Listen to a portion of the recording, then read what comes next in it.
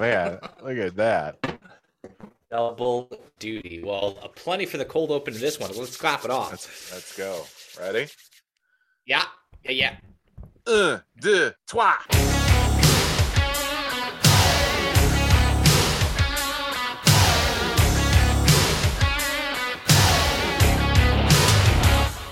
Welcome back, everybody, to the most awesome and brand Dana Sports Podcast, coming at you as we always do. And we have a dynamite episode 224 for your eardrums. Guys, just a favor, please subscribe, leave 5 stars, tell a friend, shoot us an email at mabsportspodcast@gmail.com. I am Brandon, and with me, as always, my brother who's stateside, most awesome. That's right. I'm here in jolly old Indiana. I don't know.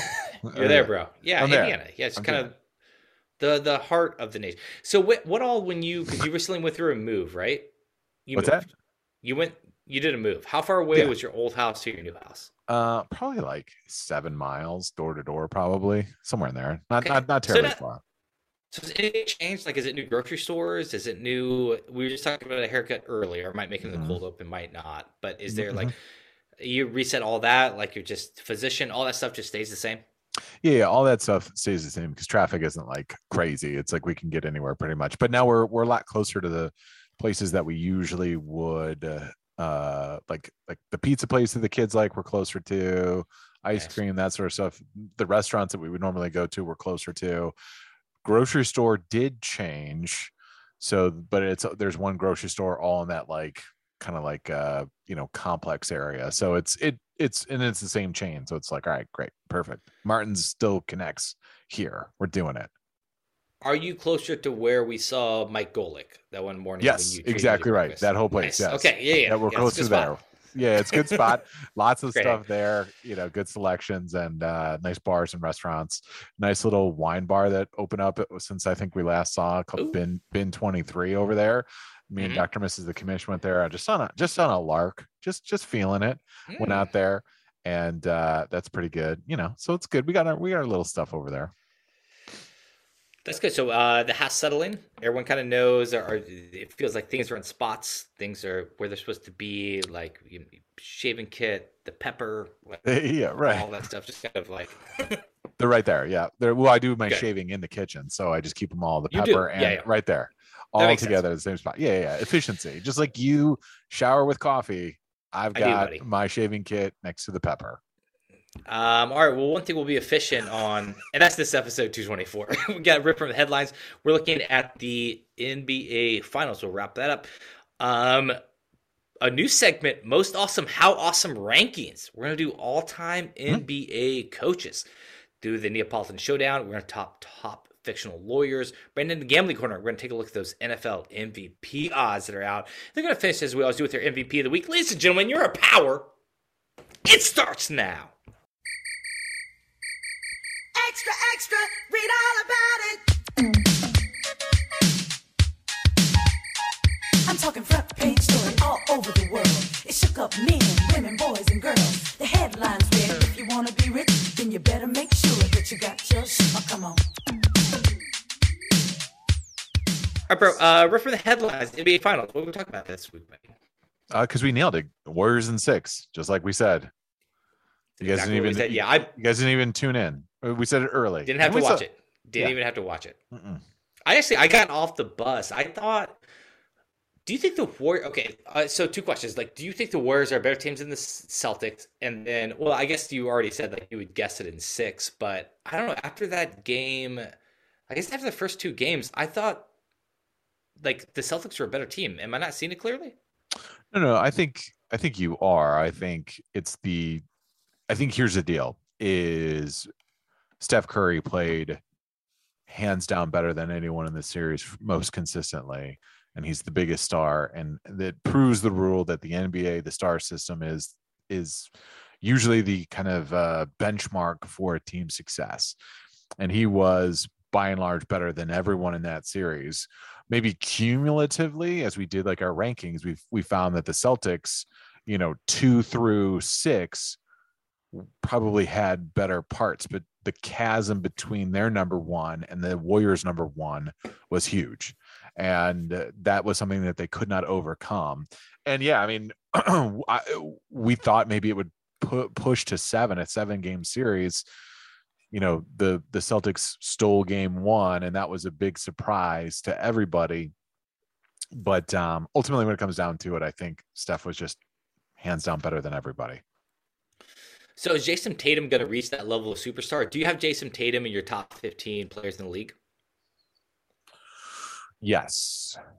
Without quickly thinking, I don't know. I mean, I would rank him somewhere in, and I'm just spitballing right now, probably in that 8, 9, 10-ish range, somewhere in there. Because I think like his skill set level on a day-to-day basis, he's as good as anyone. I mean, there was moments in that series he was as good as Steph Curry and really carrying offensively. I think the problem is with Jason Tatum is he's got some real holes in his game, and I think it got really accentuated and exploited in that series. It's really loose to the ball, makes poor court decisions. You almost got to wonder how if he can bridge that gap, or if they need a better complementary piece for Jason Tatum than Jaylen Brown. Man, I almost want to hold your feet to the fire on this top 8 thing. Like, you think he's top 8? Yeah, I mean, you got Steph, Giannis, KD. Let's do it. Yeah, let's do it. I'm just going off the top of my head. Steph, Giannis, KD. No order here, just everyone above Jason Tatum. LeBron, obviously, that's 4. Let me just pull up. I'm trying to think here, because that's where you start looking at Joel Embiid, right? 5. Right. You put Jokic ahead of Jason Tatum. Yeah, I mean, you have to. You have to, right? I 2 MVPs, sure. Literally MVP votes. Yeah. Yeah. So we start looking at just like, okay, so what are the teams that have a number 1 that you would switch it for? Like, do you take? Well, it's going to lead into another question, so no spoilers. But like, do you take? You take Booker over Jason Tatum? I would take Jason Tatum over Booker. Okay. I think offensively, Booker is a little bit more of a one-trick pony. I think size and what offensively he can, Booker or Jason Tatum can go into the post guys up if he really wanted to. Yeah, let's go. Okay, so do you take you take Tatum over Harden? Over Harden? Yeah, I'd take him over Harden. Yeah, for sure. For sure. Yeah, and over Trae Young. Over Trae Young hasn't kind of proved it. Yeah. Yeah, I would take him over. I'm just looking at the All-Stars right here. Would you? I don't know if I would take him over Ja Morant. That's that. I just think for electricity purposes, I would take Ja Morant over Jason Tatum. And it's also like Ja Morant's a couple years younger. I mean, Jason Tatum's still super young. Right. But it still seems like neither of them have hit their apex, but I like Ja Morant's attitude on the court, where we have Jason Tatum. Feels like he can disappear a little bit. Yeah, exactly. Go ahead. Here's the question I want to ask you. Okay, so that's you're going 6 into or 7, right? That's 6 or 7 guys right there. Yeah, so you're taking him over Anthony Davis. Yeah, I'd take him over Anthony. What about Karl Anthony Towns? You take him over Cat, yeah. Yeah. Because I think you're getting in a spot now where are we picking him over like kind of either like just haven't leveled up yet, or like the 2 spots, and you feel like Jason Tatum has enough to be the number 1 on a team. Yes, I do. I think he does. Like you said, he's still 24. He's still young. I'm just wondering what that complementary piece is that's going to kind of unlock him, and I mean, is Brown not enough? It feels like you can't ask for like a better like number 2 that doesn't ask for the ball too much, that can really like, especially like it takes the pressure off you, because like Brown seems to be really solid in like first quarters, but maybe that's part of its problem. But I mean, I love how just like to rely on your number 2 to just like get going. I don't know if that makes you not a good number 1, but the fact like it felt like, especially in these finals, like we saw, a couple of those games that Brown just outscored everybody for a quarter. Yeah, I mean, it's a good point. Yeah, that's really what the question is Brown enough, or are they just do they just in that Venn diagram of basketball skills between, Brown and Tatum, do too much overlap? You know what I mean? Does too much Yeah. go there? I don't know if anyone's like, is Brown the defensive? Like, I think about like Jordan and Pippen, right? And the complementary features of both of them to each other. Pippen being a great defender, good like initiator of the offense. You know, he really was kind of the definition of the point forward where people were talking about that. So in the Jason Tatum scoring, you know, taking over, getting shots from wherever he wants, kind of driving, getting to the bucket. Brown has a lot of those similar things, but I don't know if Brown's the defensive stopper, and Jason Tatum definitely isn't the defensive stopper. So it's like, well, where do we, you know, and he's not really, you know, Brown's had almost as many turnovers, I think, as Tatum did in that final series. So who's going to be the initiating offense? That's what I'm wondering. And you're right. Brown is every bit a good like number 2 banana and would fit probably like some perfect molds. Like we talked about John Morant, like what a great wing asset Jaylen Brown would be, you know what I mean? To really like unlock the two of them. Those guys would be unstoppable on the floor. So I just don't know with Jason Tatum where we go. If he can be the initiator of the offense, bring up and create offense when his team needs it, you know, then you just need Marcus Smart and Robert Williams to kind of defend the back end for him, take a little pressure off of him that way. But if we can't get Tatum to that like playmaker level where, you know, everyone's scared of him and he reads the floor correctly and makes the right pass, you know, I don't know if Tatum's got that in his game to do that. Does Jaylen Brown give a shit about being number 2? Does he have an attitude like he wants to be number 1? It doesn't seem like it bothers him. No, I don't think it bothers him at all. I mean, that's what makes a great number 2, right? Like he's comfortable in his skills. Well, yeah, as long as it doesn't come out like 30 years later and they do like a doc series that's like 6 episodes long, where he's just like, right, yeah, that's exactly. He starts fucking bitching and moaning 30 years later. Yeah, that's pretty funny. Yeah, I don't know if we're gonna get a Save the Last Dance Celtics edition. I don't know. But yeah, I mean, as of right now, as it stands, he seems to be very suited for that position. We've been fooled before, but yes, it appears exactly. Where our guard's up, we see you, Jaylen Brown. We don't know what your story is. Has there been any story like I've been trying to, because you know we've talked Booker, and it seemed like, you know, there was that lull in the early 2000s where he didn't get a lot of superstars. You know, LeBron kind of took over for Jordan, which is all we needed. Now it seems like we have a bunch of superstars, you know, like 15, 16, like teams deep, which is very exciting.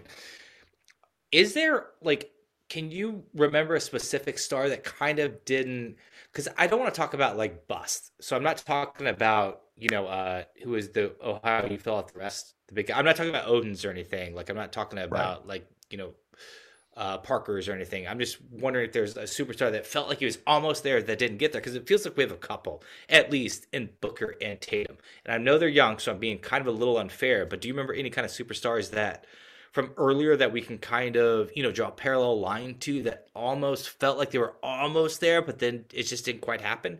Like, is it Carmelo Anthony? Like, was Carmelo Anthony supposed to be like a number 1 on a team and it just never clicked?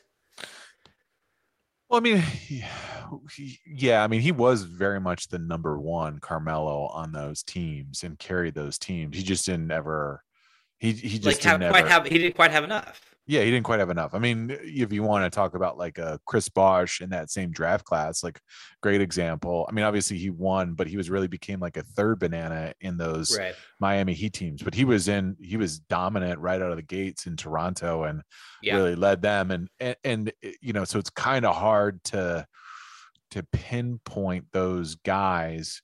You know, obviously Derrick Rose, you look at, you know, I guess so. You're saying like they're number 1s, but they never quite took it it's like that level. Like we kind of, they gave it to us early. We were like, oh, they didn't really peak. They're about to do it, but they never quite peaked, and we just kind of forgot about them. Like, is it like an Agent Zero thing? Like, you know what I mean? Like, it's just like I'm trying to think of players like, because this seems very specific to Booker and Tatum, like both of them. Like everyone is just like, these guys are superstars, and we get super excited about them. Like the first round of the playoffs is just like, these guys can carry teams, and in some games they just absolutely disappear. Right. Yes. We start to anoint them as like the next guy to take the mantle, and for because it's not even that we need, right? We don't need another guy. Like we're chock full of superstars, but we're just like, I don't know if it's just like the victim moment. We're just like, oh, these guys can carry teams, and I can't tell if if this is typical of some superstars' path where they get there, they kind of like the light gets too bright, because it definitely felt with that about Jason Tatum. Like it felt like in that last 3 games of the final was just like, this is just too much for this dude. He has like no interest in willing his team to win. Yeah, I'm just thinking about. Yeah, it's interesting. Like I think like a Dwight Howard fits that really well. Like he came on early, he beats LeBron's Cavs in that kind of interesting spot where they go to the finals, and Hedo Turkoglu, and they had basically 4 out, 1 in, and just surrounded him with shooters. And he never went, he wins the dunk contest. We get all this hype, and we now think he's the next greatest big man since Shaq, and we're going to have this Shaq level run. But he never, I don't believe he ever got to a finals again until much later in his career. Like he went through Houston and all those teams. And then, finally until he got to the bubble with the Lakers and he won that chip that way. But now he's much more relegated to like a role player. And here's a guy that had all the physical skills, but just could never offensively put it down. You look at guys like even like a Blake Griffin, right? I think I'm just trying to think of these guys that were maybe early on. Yeah, it seems like the Dwight Howard specifically seems a little like centered focus. So it's hard to tell if like the league was moving, like kind of lined up, right? The league moving away from centers and that being his skill set. And also like he somehow made us all hate him. What was it like when he moved to the Rockets? Like he was just like, I'm not leaving, or like what was this weird thing? He was like, just everyone loved Dwight Howard, and then we all hated him. Like it was a Tuesday we loved Dwight Howard, on Wednesday like we all hated him. Like, it happened so quick. Yeah, I mean he was on the Rockets, he was on the Lakers for a minute, and then the Hawks. I think that Hawks he was there for like a day and then got bounced around to the Hornets the Hornets. I think that's what it was. There was a real I think there was something weird about his trade, right? Like I think he was like, I'll never leave the Magic or something, or like I'll never leave the Rockets, and then he just like kind of packed his bags and left. I don't know. Whatever. Yeah. I mean, he was there. He was in LA for a season and then bounced immediately to Houston, got shipped out of there. Kobe hated him, right? Then we the 3 years in Houston, Atlanta, Charlotte. Then he was with the Washington Wizards for 9 games and back to Lakers, Philadelphia, Lakers again. Yeah, I mean, there was definitely like once we kind of hit that Houston level, that LA Houston level, it was like, all right, this guy, he fucking stinks and we don't like him. And his shtick wore thin. You know what I mean? He was very much like, you could just tell this is why sports is so great. This is we can instantly tell like this guy fucking loves the adulation and loves the like the perks that come with being an athlete, but isn't really committed to the game as much as we would like him to be. You know what I mean? Or doesn't really. It's a big reason why we knocked Anthony Davis, right? Because he's like, I haven't touched a basketball since like the off season. It's like, oh Jesus, dude, with like pride. It's just like, it's just like what it's so weird when you're not dialed in on that. It's just like you're just not paying attention to just like, this is not, we should do that. We should power rank our top 50 NBA players. We got the summer. We got to do it. This is yes, we do. This feels like a good episode, a good full long thick episode. But yeah, I mean, like, I'm just trying to think of guys like early hype guys that came out and just didn't really like. Well, does it feel different? Yeah. Is there like because you get what I'm saying, right? The Tatum Booker thing, like, were there dudes like that? We're just like, almost gonna take the step, and then it kind of never happens. Yeah, I mean, I'm just looking through like the draft. I mean, in years kind of since then. I mean, we've definitely like, there's definitely like a like what it is, like it should be the list of like number ones that fell short. Right. Like we're just like, this is going to be a 1, and then it never quite happened. Right. Well, that's the thing is like, do we put like a Kevin Love on that list? Right. To think about all the years in Minnesota where he was just dominant for the longest time, or like, and then, has to go to the Cavs and, obviously traded for Wiggins. They traded Wiggins for him, which is always an interesting sliding doors NBA moment. But he teams up with LeBron, and he's kind of that second fiddle to LeBron with Kyrie. So even like that third banana almost, and it's hard to like look at some of those guys. Derrick Rose won an MVP and then just got hurt, and then it was never kind of the same thereafter. Harden. I don't know. I don't know if you would put John Wall in that category as well too. Like John Wall was really good just on a bad team. No, I think John Wall is a great example because John Wall is literally making us put him in that category. Right. Like he is. Like is John Wall? John Wall's the worst contract in the history of the NBA. He's Correct? well, he's about as bad as it gets right now.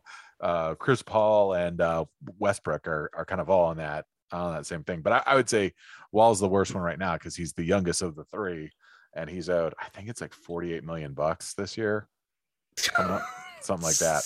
That's and not even you're not even going to taste the playoffs. That's insane. Yeah, 44 million this year, 44 player option, 47 and 22, 23. Damn, that's a lot. And of money. How many playoffs games does he has under his belt? Like 9? I think you're pretty close. I think that's a pretty good guess, my man. He's got seven games in fucking 7 series. Wait, yeah. Seven games total in playoffs. 2014 season. Wow. Oh wait, no, he's got 7 series. I'm sorry, I take that back. He's got 7 series. So he's probably got more than 7 series. Oh, okay. Yeah, but still. Oh yeah. So the last one coming in from 2014 to 2018. That was John Wall's first foray. He only made it to the Eastern Conference semis 3 times. John Wall's the best. Yeah, it's pretty good. Game 7 of the finals. I'll give you 3 choices. I want you to rank these 3 guys on how you want to start them as the number 1 on the floor. Jason Tatum, Booker, Jimmy Butler. Who do you want in Game 7? In order. Who do I want in Game 7? Oof. It's the best guy on the floor, yeah. For your squad, obviously. Man, at Game 7, I think to start, I think you go Jimmy Butler just because. Right? I was wondering if you do this. That's why I wanted to pose this question. I think so. He just has that let's go at it. Like he's never checked out of games. He's disappeared in some games, like not doing it, but he's participating. Well, I think these other guys are just kind of can kind of fade in the background a little too much. Yep. Yeah. I would say Jimmy Butler 1, Jason Tatum 2, Booker 3, because Booker gets, you want to talk about not existent. Booker in that series where they lost to the Mavs was like, he was fucking MIA in that series. He was about as quiet as it gets. Do you think that makes a player completely disappear? Is it nerves? Or do we just we see it like that just because it's on that big of a stage? Or are they literally disappearing? I think, I don't know. I don't know. Is it Marty McFly in the picture with his sisters and brother? He's literally disappearing into the right after I said literally disappearing, I was just I didn't want to say literally disappearing. I don't think they're literally running transparent. Yeah, I just think it's one of those things. It sounds so cliche to be well, it's heart and gameness. Sure, no. But it kind of really is. It's in those moments. I don't want to I don't want to call any NBA player for not being competitive because they all have to be somewhat competitive to get in there. But then when you get in this uber pool, can you hear me? Yeah, I can hear you. Yeah. Okay. Once you get into this uber pool of 400 of them, the most competitive alpha dudes that are there, there's only a certain percentage of them that are going to reach that 0.01% of the best of the best. And some of those guys don't have it. They don't have it. We see it in all walks of life. And I don't think Booker has that. I don't think he has the ability to conjure up and be all right, fuck it, I'm not going to give up. I'm just going to keep shooting. I think his spirit gets, wilted a little bit and he fades into the background and it's all right, well, we'll get him next time. And I think, the guys like LeBron, Kobe, all those guys are no, it's not next time. It's now. We got to do it now. Jimmy Butler's the same way. Okay, the next time. Okay, that's good. Because you think as the media we're fucking it up? Are we anointing these guys too much? Because let's call it spade a spade.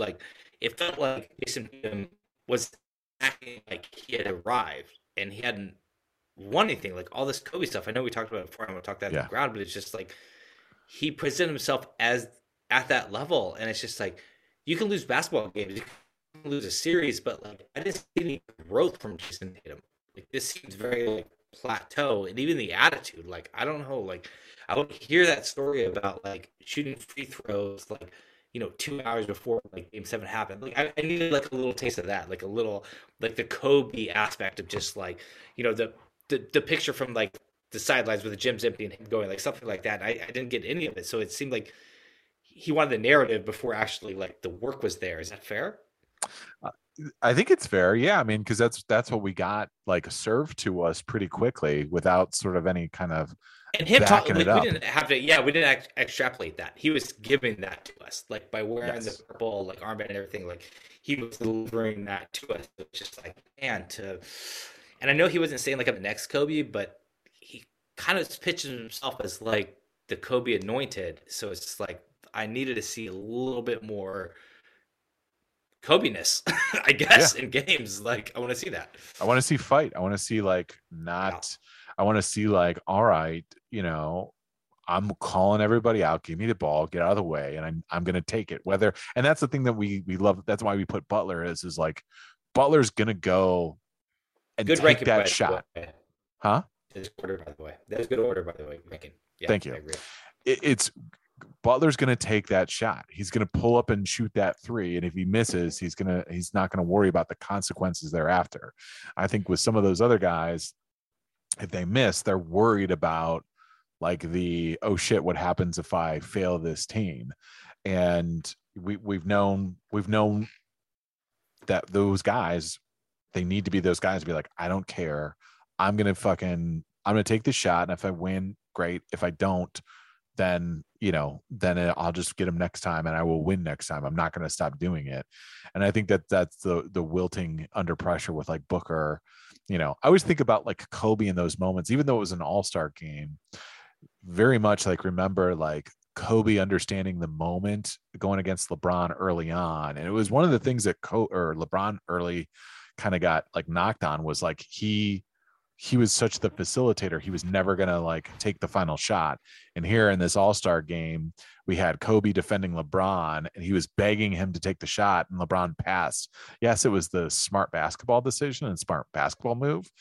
But even LeBron at certain points was like, no, I don't know if I necessarily like am cool with the criticism of missing the shot. And I think he's since tethered himself from that, that philosophy, and now is totally comfortable in anything that he does. And I think still some maybe young guys are still kind of tethered to what happens. I've got so much riding personally on if I make the shots. If I just pass or maybe I just kind of up and down the floor a few times without asserting myself, maybe I don't have as much to lose. But ultimately, as we sit here, it's the most to lose. That's the most way to lose everything. So it was in an all-star game and it was coming down. It's like LeBron has the ball to win, and Kobe's like barking at him like to take the shot. He's like coming at him. Yeah, he's like, "Come on, let's do this." He totally understands. Oh my god, Kobe had such the sense of the moment of like, "Yes, this is it. This is what everyone paid for," and then he like threw it cross court to a corner three, and LeBron was like, or Kobe was like, "What the like? Come on, dude! Like, I'll have to find that clip. It's a great clip."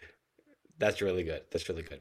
Okay, let's rank our top six real fast. So we ranked our top six through 2 games. Through 4, and I'll rank them through 6 when it finished.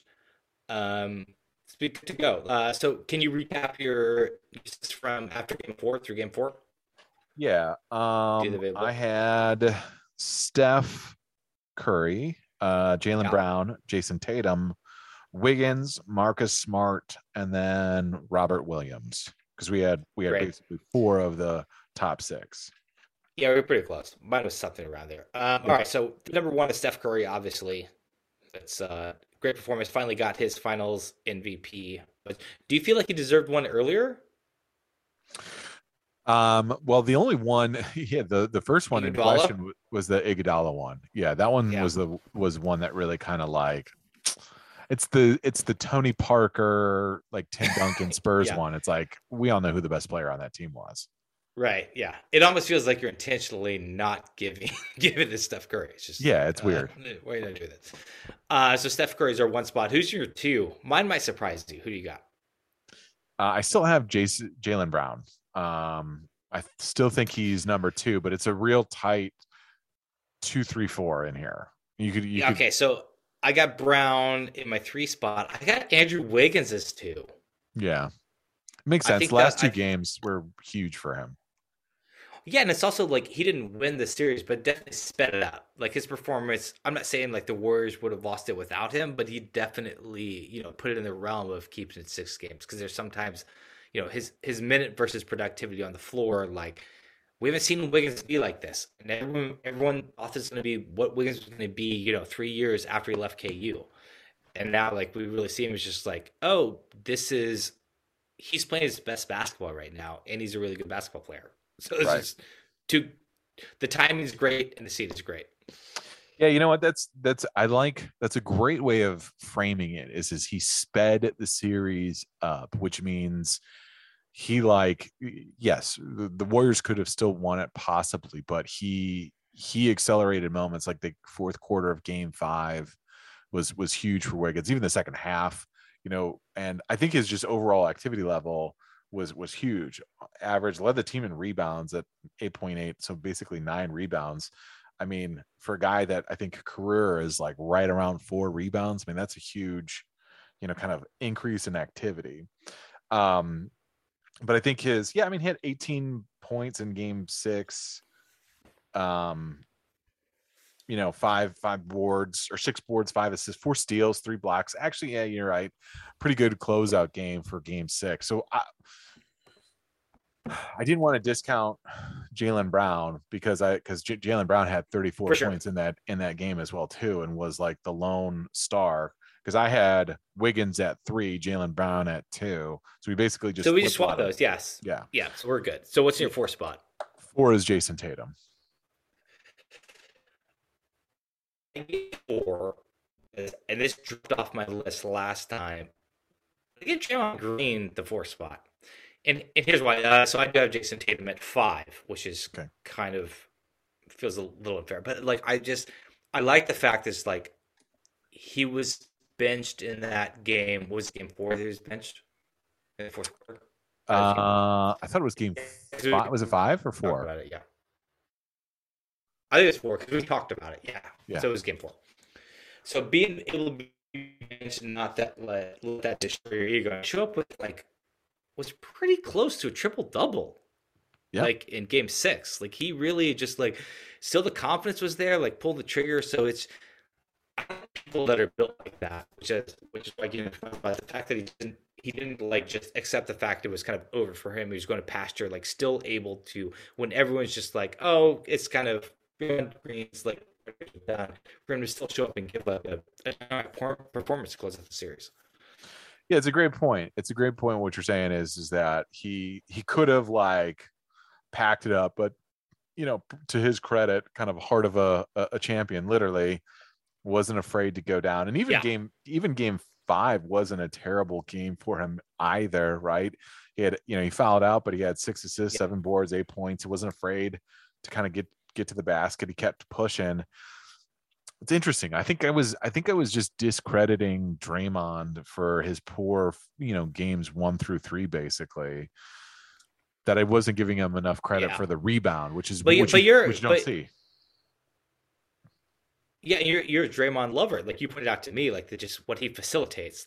Yes, it's it's cliche to say all this stuff, but the stuff that doesn't show up on the stat sheet, what Draymond does to that team, it's just his knowledge of basketball. He is a basketball genius, and as much as he's kind of bombastic on the court, and you really hate to see a lot of that, but he truly understands the game of basketball, and I mean, he's a fucking winner. He's just a winner. He knows how to play the game of basketball, and he knows the right moments to get the momentum swinging. And I mean, he does a lot of little things for that team that allow Steph and Clay and Wiggins and Poole and all those guys. He understands that. Plus, I think, man, I guarantee you he's keeping that fucking locker room in check for sure. You know what I mean? He is the irrational confidence guy that's not going to fucking back down from anyone or anything. Not afraid of a T. Tee me up. Not afraid. Did he get one in the finals? Did he get technical? I know. Game All right. game 2 when he had that like when they had Oh yeah, when he was staring at the ref or whatever. yeah, and like Jaylen Brown and him, I think got a T in that or that game 2. Remember when Oh, okay. he pulled down Jaylen Brown and hit that he was close to getting a second technical in that game. But yeah, he got a T. I wonder how long. I wonder what the longest stretch of like non-technicals Draymond Green is gone. Brown is gone. What the fuck is his name? Draymond Green. Jesus. Draymond Green. Yeah. Yes. Thank you. Doing a little whistling yet. Who's okay? So give us your top 5 real fast, and then we'll go to your 6. I had Curry, Brown, Wiggins, Jason Tatum, and then I had 1, 2, 3, 4. Then Marcus Smart at 5. Marcus Smart. Okay, and who's your 6th? Robert Williams. So Robert Williams. I love Robert Williams. I think he's fucking great. Like I think that they needed to figure out a better way for them to utilize Robert Williams, but I just think he was great for what he did in that series for the Celtics. Maybe I'm valuing him too high because I like him. No, that's good. And yeah, Klay Thompson wasn't consistent enough to get on your board, right? I have a problem with we're going to move on to most awesome, how awesome, top 5. But there's something about Klay Thompson's attitude I don't like. Is it because he like sat out like a year and a half? Yeah, well, it started with the all-time 75 team coming out there, and that's what it is. Thank you. Yep. Yes, yep. That's actually I couldn't connect it. That's what's in my brain. The fact that he was bellyached to make that list. Yep. Bellyached didn't make that list. Then post-championship, continued on like fucking calling out Jaren Jackson Jr. for saying something about strength in numbers, which is such a weird like chippy thing to get after a team that you beat in the conference semis. You know what I mean? Like it's just a weird thing to hold on to in your title run. Like that's the thing you're gonna. Yeah, it's a little bit anti like act like you've been there before. Like it just kind of doesn't feel. And what did he shoot? What was his shooting percentage behind the arc for the finals? Like 30%? 3-pointers? I mean, yeah, it wasn't great, you know, and I get it. He's missed basically 2 seasons of basketball. He was shooting 35% from 3. That's not bad. Not bad, but not what we expect from Klay. You know what I mean? I mean, Jordan. Well, actually, here's what it is. Like, yeah, we expected Klay to go in as the number 2 guy on this team, and he was a quiet like 3B because I almost like 3C because I always do like Steph, Wiggins, and then like I do the Green. It'd be a little too much to give Poole like so 3A and 3B. I would give the Draymond Green and Klay Thompson. Yeah, I mean, I think Jordan Poole defensively was a little bit more is a little bit more of a liability than Klay Thompson. Klay had a couple good moments defensively, but yeah, I mean, it wasn't what we expected, and we do kind of wonder. He's 31 years old, Klay Thompson. It's like, all right, you missed 2 seasons. I get it. That's got to be a bitter pill to swallow, but you're back here. So I'm very interested to see like what his next year is going to look like, right? Because you had the knee tear, the Achilles tear. You know, that's really a lot of, you know, work and rehab to come back. I wonder what next year looks like for Klay Thompson. Like, does he get closer to the Splash Brother that we saw, or is he not relegated to like, you know, a guy in February who's going to get you a win because he heats up for 36, but we don't see it. You know, we don't see it on a regular basis. He's got these kind of like blips of like, oh, that's old Klay. But by and large, he's going to go for like 15 a night and knock down a couple threes and, you know, be a very, you know, kind of third tier player.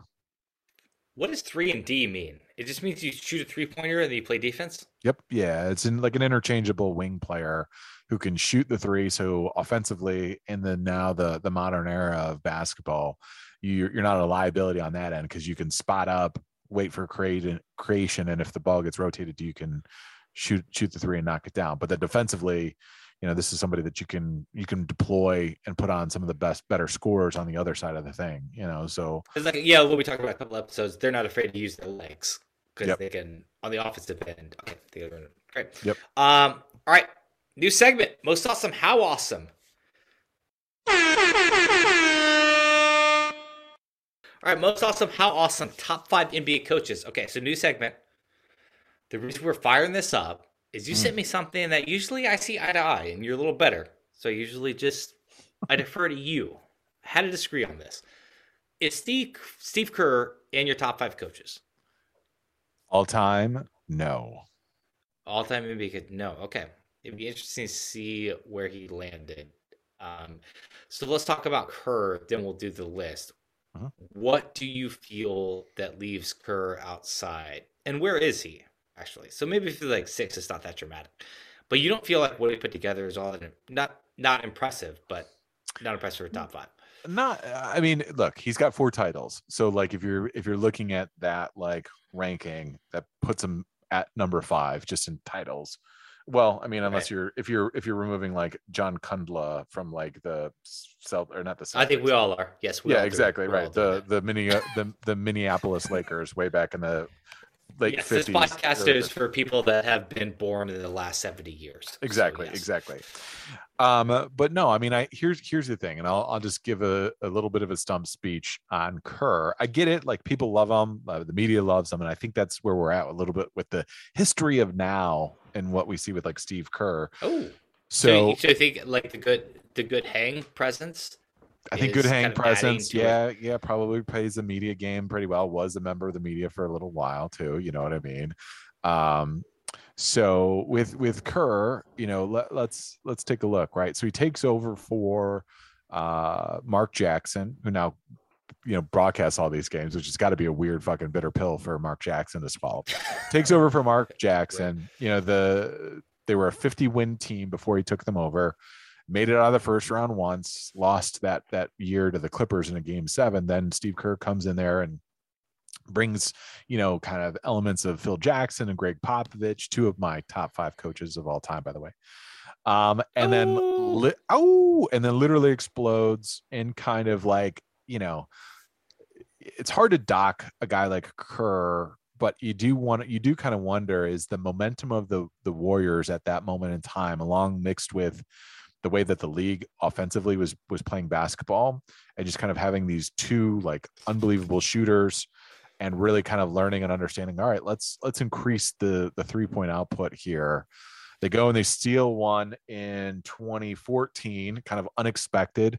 But it makes sense that this team is rising toward the path of potentially being a really good basketball club. Draymond Green, who they got in the second round, kind of ascends up that ladder a little bit. Then he goes and has back surgery in that 73-win team, which Luke Walton was the coach for the first half of the year. They went like 39-4 that year. And if you wonder like how much of a coach's impact has on that team, look at Luke Walton's career thereafter. Our joie de vivre, our Kings fan would probably tell you that having Luke Walton wasn't the greatest coach during that time. So that's my thing is I think this team was just poised to go on an unbelievable run. And I don't want to discount what Kerr did, but we can't also give him all the credit in the world. Go there. They've faced the Cavs again, up 3-1 against the Cavs, drop that series. LeBron takes over, wins the chip for Cleveland. Unbelievable story. But he fucking dropped the 3-1 lead in the finals on a 73-win team, the best record of all time. Then we get a unique cap spike, and because of their deal with Steph Curry early, got a really, really cheap extension on him. We get KD, Kevin Durant in there. And now we literally have, this run for 3 years where we've got 2 MVPs, 2 league MVPs on the same team, a defensive player in the year. And as Clay would say, I should have been a top 75 player all time on this. There's never been a more loaded roster. The 76th player of all time. Yeah. The 76th player. Exactly. There couldn't have been a better fucking roster to take over. They're dominant. They run through back-to-back titles. They fucking dominate. They dominate, and then it all falls apart in year 3. Now, granted, we had injuries, losing Steph or losing Clay and losing KD. Those are huge injuries. But also too, if we can't also forget that fucking locker room got sullied between Draymond and KD in that year 3. Something that we always like kind of hold against Phil Jackson is the the falling apart of the last Bulls dynasty, and with the Lakers and Steph and Kobe. Those guys had long-term runs, and fucking we had this 3-year window, and we couldn't keep it on the rails for a third year. Go ahead. How many chips has Curry won without Kevin Durant? Is it 2? It's 2 now, yeah. Or 3? 2 now. 2 now. Okay. Yep. So he just had the 1. Yep. Iguodala gets the Finals MVP from that. Then Kevin Durant, it's weird. I felt like Kevin Durant's stay there was so much shorter. So Durant was there for 3 years, and he wins his second and third year. Yep. Is that right? First and second. First and second. Okay. Yep. Because he got that Achilles injury. Yeah. Then the third year they lose to the Raptors. And so then it's like, then we've got, Clay, we lose Clay, Steph, we lose Steph, and then we're a 15-win team. And none of these guys on my top 5 has ever fucking tanked a season. And I get it. It's the nature of the beast. We're kind of playing what it is, but we did fucking tank. We did tank. And even Pop in those kind of. Yeah. So give us your top 2, because it gets interesting not going reverse, because it's more interesting like how you have like 3 through 5 than it's 1 and 2. Who did you want to do? 1 and 2. Phil Jackson, 11 titles. Yeah, fucking GOAT, greatest of all time. Also brings a different like energy, not the like shout out you energy, like just zen. Yep. He set up like he never calls the timeouts and stuff. Just like brought a completely different attitude to it. Yeah, totally different energy. One as a player, one as a coach, and had a unique philosophy and a lot of the ability to manage big personalities and big kind of egos and energies. Yeah. You know what I mean? Yeah. like one of the best.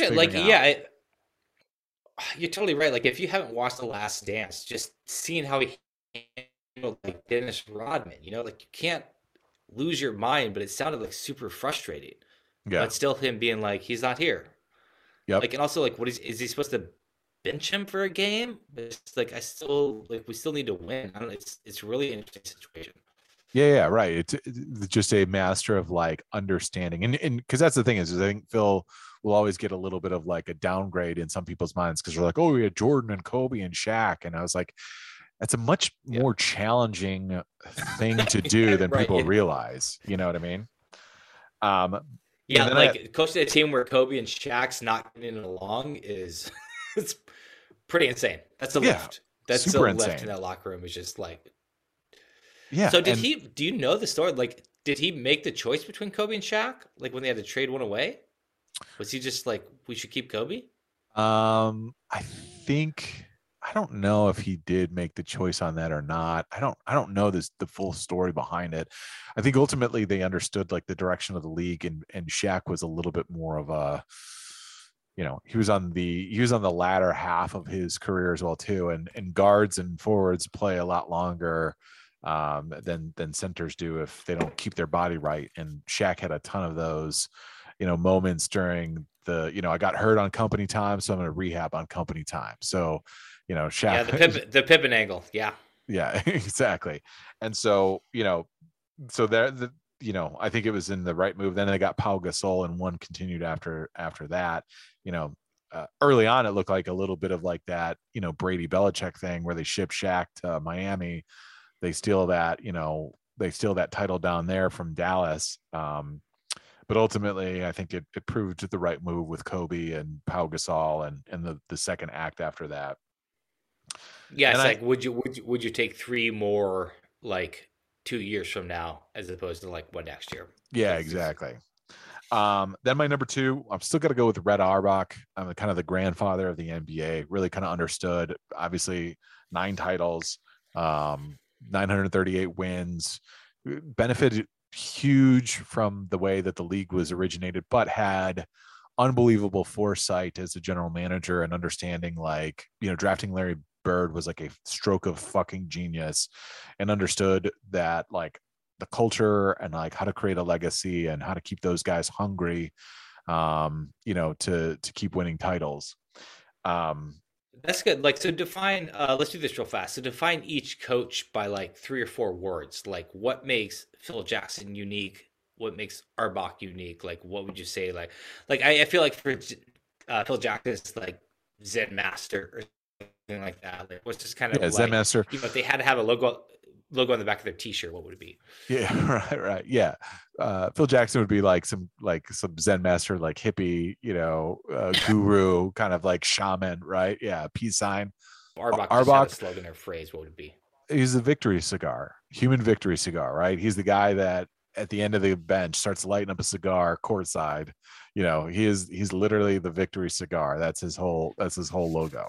Okay. So what would be like, what was this coaching style that made him unique or successful? Like, well, he understood the star, right? He understood, he had the Bill Russell rule, which is a great rule, which is, all the guys are on the team are running wind sprints, and Bill Russell's up in the stands drinking coffee and reading the paper, and guys are kind of bitching. I was like, well, why do we have to run and Bill's up there? And Red Auerbach simply turned and said, because he's fucking Bill Russell. That's why. And it's like, he's the star. He's the guy that's going to get it. So if he wants to go up there and drink coffee, I know he's going to be ready, but you guys have to coach. But he also did interesting things. Like he kept those guys like really hungry and little on the, he hooked a lot of their bonus pay to the playoffs, which is something you could never do today. So, he, I like that. He really kind of dangled the carrot in a very monetary sense when the NBA wasn't making a ton of money, but he paid him out on the back end. Then my number 3, you could really flip flop this, because I don't know, what do you value more, is like longevity in one spot or the ability to recreate, multiple championship runs at another spot. So I always value the creation of it a little more than learning and then applying it somewhere else. So I'm going to go Popovich at 3. Mm-hmm. Popovich was a GM in San Antonio, then took over as a head coach, was head coach GM early on in that kind of early Spurs dynasty run, then gave the reins to RC Buford, just became the coach thereafter, and had this incredible stretch of winning titles, 5 titles, continuing to win over a long period of time, way different than we had seen kind of like the stretch of title runs before. And then I go with my number 4. Then I go Pat Riley. Pat Riley is a guy who was an assistant coach on the Lakers, learned, kind of the winning kind of mentality with the Lakers. They won a title. Then he takes over as head coach. Then they win 4 more there as a Laker head coach, kind of those epic Boston Laker battles. Goes to the Knicks, carries them on as an 8 seed run to get to the finals, only to lose to Houston, the Rockets there, and then goes back to Miami and creates this winning culture in Miami, winning a title with Shaq and Dwayne Wade early on before, the next run, and turning it over to Eric Spoelstra, and, he's still the GM now. So those guys are so close in proximity to each other, but I will give a little bit of credit to, Popovich for basically kind of like learning and figuring it out on his own on how to be like a championship team. That give a slight edge to that. Yeah, it's not interesting too, like seeing Popovich just being able to handle like all the. It's just like an interesting like collective. Like it's probably the quietest superstar ever, right? And Duncan's almost not considered a superstar. Like I think he's going to get lost a little bit in time just because of like his. I'm not saying his personality wasn't there, but it wasn't important to him to be a personality. Like he was just like facilitating. He was And he So, played in like one of the smallest market teams in San Antonio. You know what I mean? Stayed. He could have gone. He could have left many, many times in free agency if he wanted. There would have been teams that would have, brokered whatever they needed to do in order to get him paid. But he understood, like, San Antonio was a good spot. He's got a great coach. They drafted Manu Ginobili, Tony Parker. I mean, guys that they were like, all right, Manu Ginobili was like the 58th pick or something like that. He was like the second or third to last pick out of Argentina. And here's the other thing that I love about Popovich is Popovich was the first like load management guy. He was like, look, like, and it got him to win a title. He saw, it's like, why are we wasting our guys' legs in 4 games in 5 day stretch here in February? We'll take a couple L's early on, but ultimately with the way our guys can play, we'll have a little bit more less wear and tear on our bodies come May, June, and that's when we want it. Yeah, give me more spring. Like, let my guys like really play. Like, when we get there, and bring around Kawhi Leonard too. You know what I mean? Like, you would say the Spurs were a dynasty, right? Like a 15-year, 12-year dynasty. Is that a dynasty? Or are they just like around? Man, I know Simmons has an interesting like take on this. I don't really agree. Well, they rip our podcast all the time, so feel free. Yeah, I don't remember it, so I don't really care. But yeah, I mean, first title is in 98-99, which is that strike season where they really kind of like snuck in there. But that was all just like a confluence of events that really kind of worked out well for them to get Tim Duncan and then on the strike season. But that was 98. Then their last title was in 2013-14 right there. So yeah, I mean, 15 years running, consistently, 50, 60 game wins during that whole time, or at least on percentage wise, for that first run, there was only 50 games. I mean, yeah, you'd have to consider it a dynasty, right? I mean, just longevity itself is a hallmark of a dynasty, right? Just continuing to be there year after year, not always winning all the time, but fuck, I mean, if that's not a dynasty, I don't know what a dynasty is. Then do we just need a short burst of winning all the time, and then that's that? I mean, how are you defining it in the NBA? Yeah, it looks like that. What's your 5 spot? Did you give that to us? No, I haven't given it to you. I think people are going to disagree. Oh, yeah, because this is where people want to put Kerr right now. This is where people want to put Kerr. Yes, exactly. And it's bullshit. And we're discounting fucking Chuck Daly of my Detroit Pistons, originator of the Bad Boys Pistons, right? Because we only think about the back-to-back titles. The reason Steph gets a lot of love and Kerr gets a lot of love because they changed the game of basketball. Like, kids are shooting 5 feet behind the 3-point line right now because of that. But it's also like the Detroit Pistons created like new style basketball. It's just like, if you go in the lane, we're gonna hurt you. What is it about? Like, give us your pitch for your number 5 spot. First off, from 1986 to 1991, they reached the conference finals every year. 3 of those times they went on in advance. We came the closest to a real three-peat without like a true superstar, Isaiah Thomas. But I mean, I think Isaiah Thomas has gotten a lot of flack thereafter. But that first run before the 89, 90 title run back to back, they took the Lakers to a 7-game series and probably should have won that game. Sans fucking Isaiah Thomas rolling his ankle in game 6, which, if you want to go back, is one of the guttiest fucking performances that has ever happened on a basketball floor. Fucking Isaiah Thomas rolls his ankle against Michael Cooper and is literally like running on one fucking leg, knocking down jumpers, floaters in the lane in an era where you got fucking pushed around and got the shit kicked out of you. Watch those fucking highlights. It's unreal to watch Isaiah Thomas in that. They took him to a game 7. They lose in game 7 with Thomas still hobbled on his ankle injury. And it was a fucking close game. It was a really close game to it. But, we don't give the Pistons kind of this like, all right, they came out of nothing. They held off the Bulls as long as they could. They took the mantle from the fucking Celtics a, you know, truly dominant presence right there, and went up against the best, you know, Lakers team that they had to offer, you know, beat the Trailblazers, and then came back and, you know, and beat the Lakers again.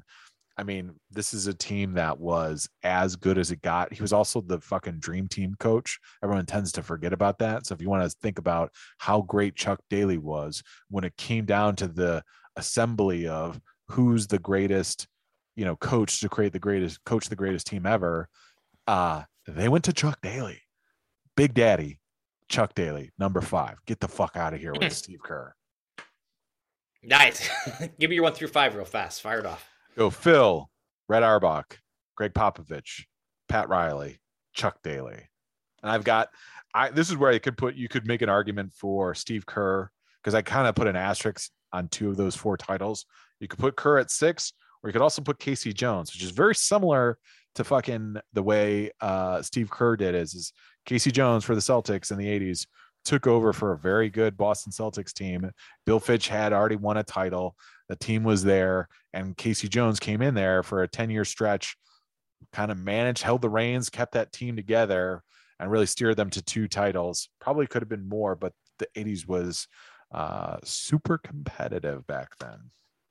All right, you guys take shoot us an email, MMBsportspodcast@gmail.com. We'll read your top 5 NBA coaches of all time on this air. Yeah, you got it. We'll read it. Sit it. That's right. All right, Neapolitan Showdown. Race to the jam. So let's leave it alone, 'cause we can't see eye to eye. There ain't no good guy, there ain't no bad guy. There's only you and me, and we just disagree.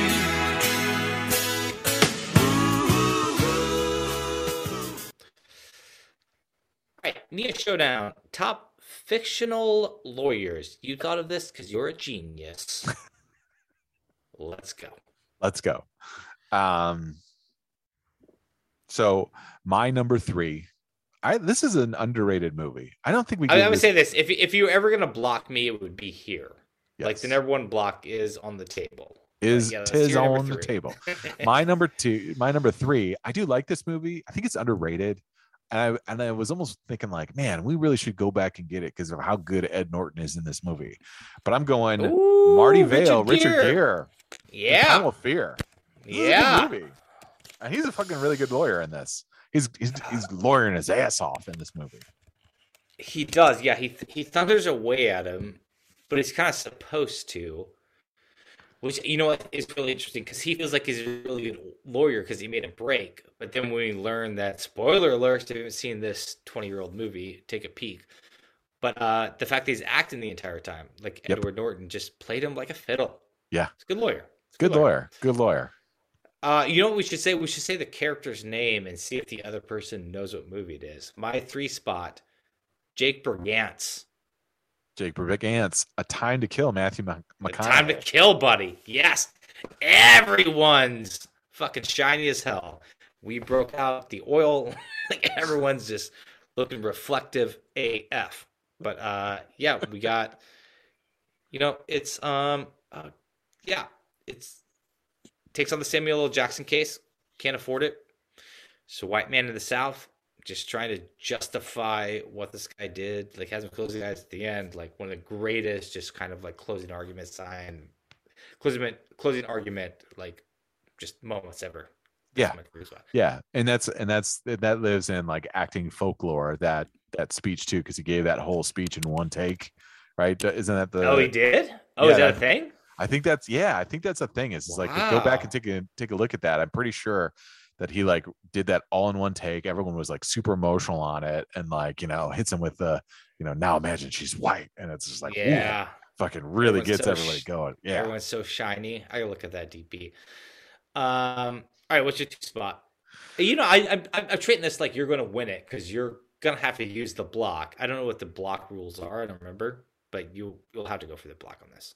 Yeah. And then Jake Brigance was on my console bracket because I had another guy. I think partly because he was so close to this A Time to Kill, but I think he did it ultimately a little bit better.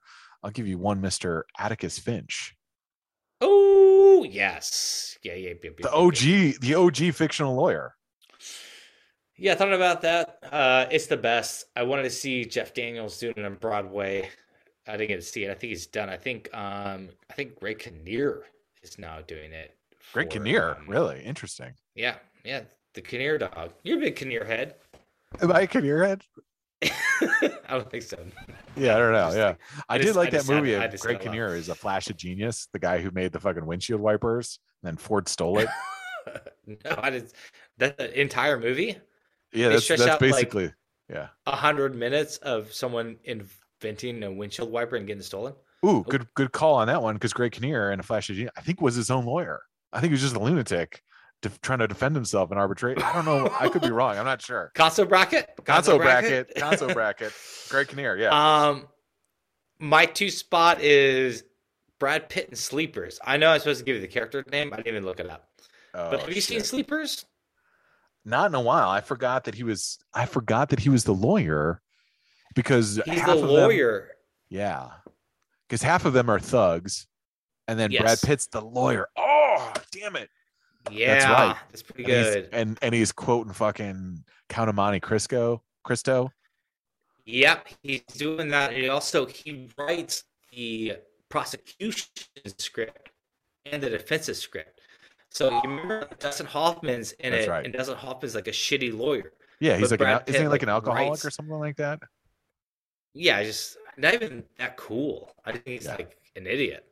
Yeah. So he's just like he writes down what the prosecution's supposed to do, so he can. It's hard. So he writes both scripts and has to lose the case on purpose, but look like he's trying. It's really good. Yeah, it's a good. I have to revisit. Yeah, great 2 spot. Excellent 2 spot. Yeah, you should watch. You should rewatch Sleeper. Like, you remember has like Robert De Niro. Like Robert De Niro is a priest. Yeah, he has to lie on the stand. He decides to lie on the stand. Spoilers. Yeah. Spoilers. All these movies. Yeah, Time to Kill. There's a lot of good. These are a lot of good mad date nights. Yeah, these are very good mad date nights. Have we not done any of these? We have not. Have we done a courtroom drama? We have not, guys. Summer is upon us. No sports. You're about to get all you can handle.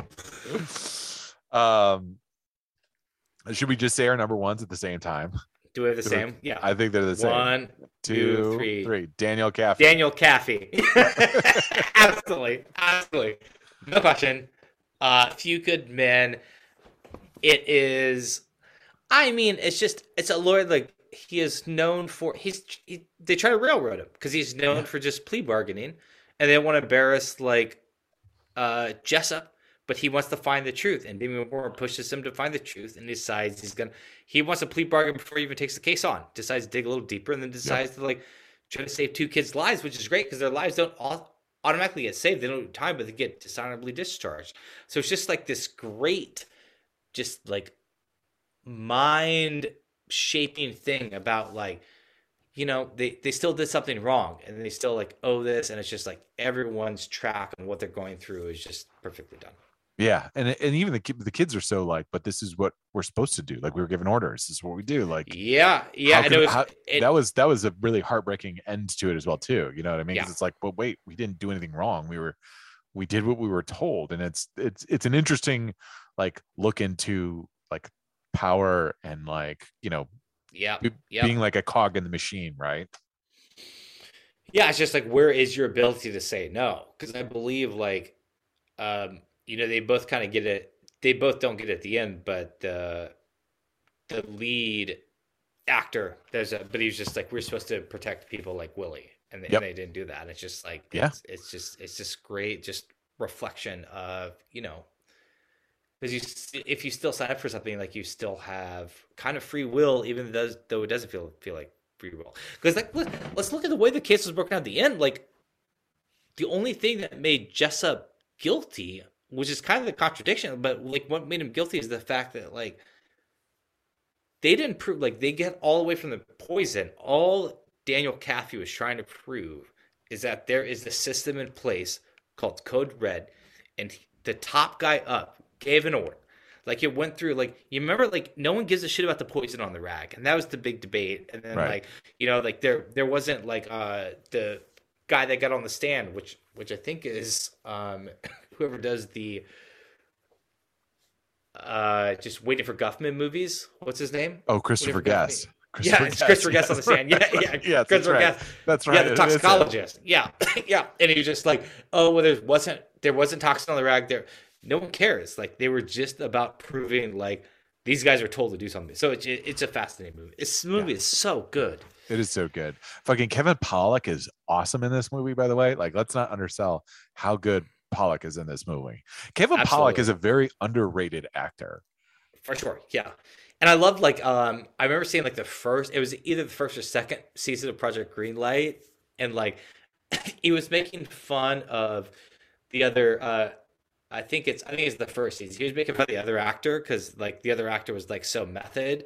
It was like Quinn, something Quinn, and he's just like, yeah, just I show up and read my lines. Like that's what acting is. It's just so funny. It's so good him doing that day.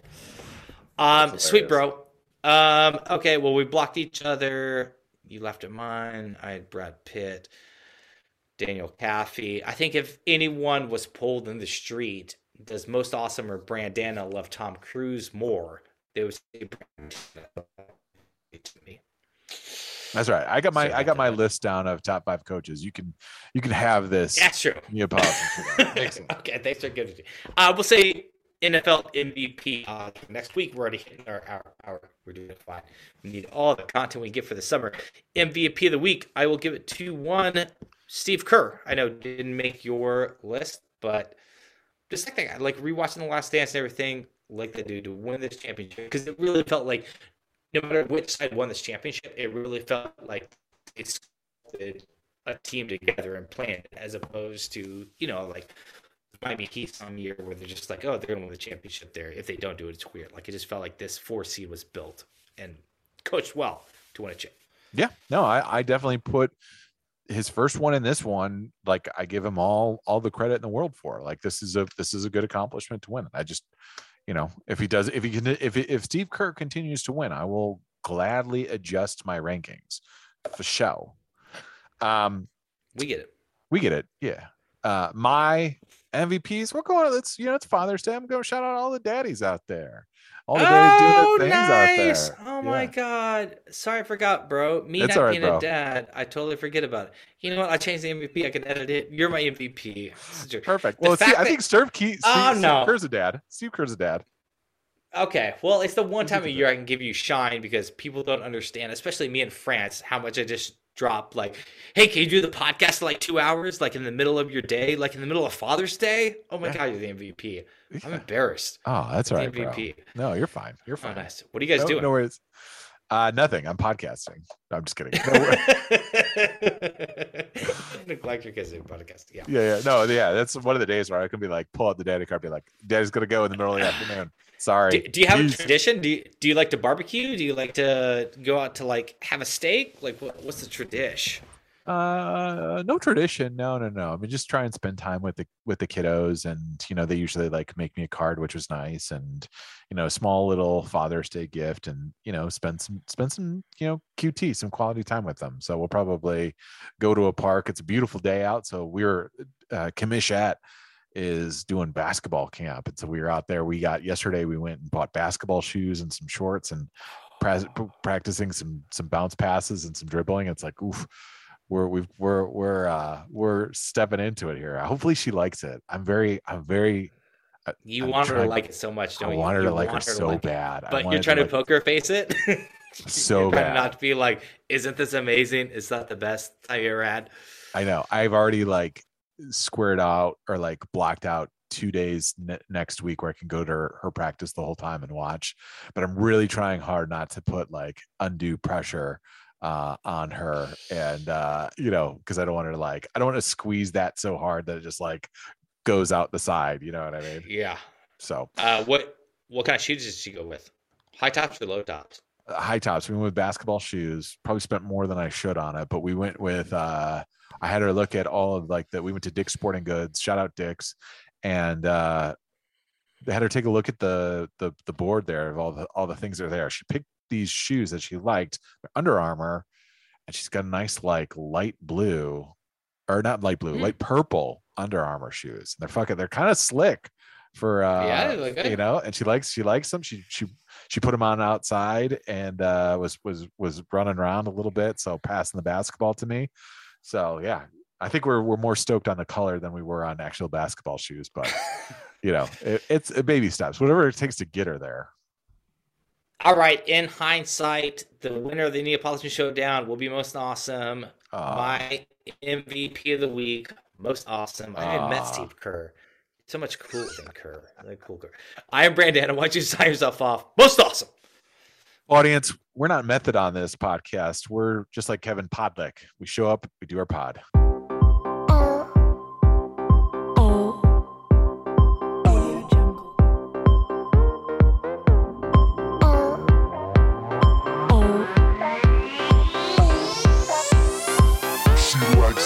Boys, parties, style, fame, She likes glamour, runway, style, fame, She likes fashion.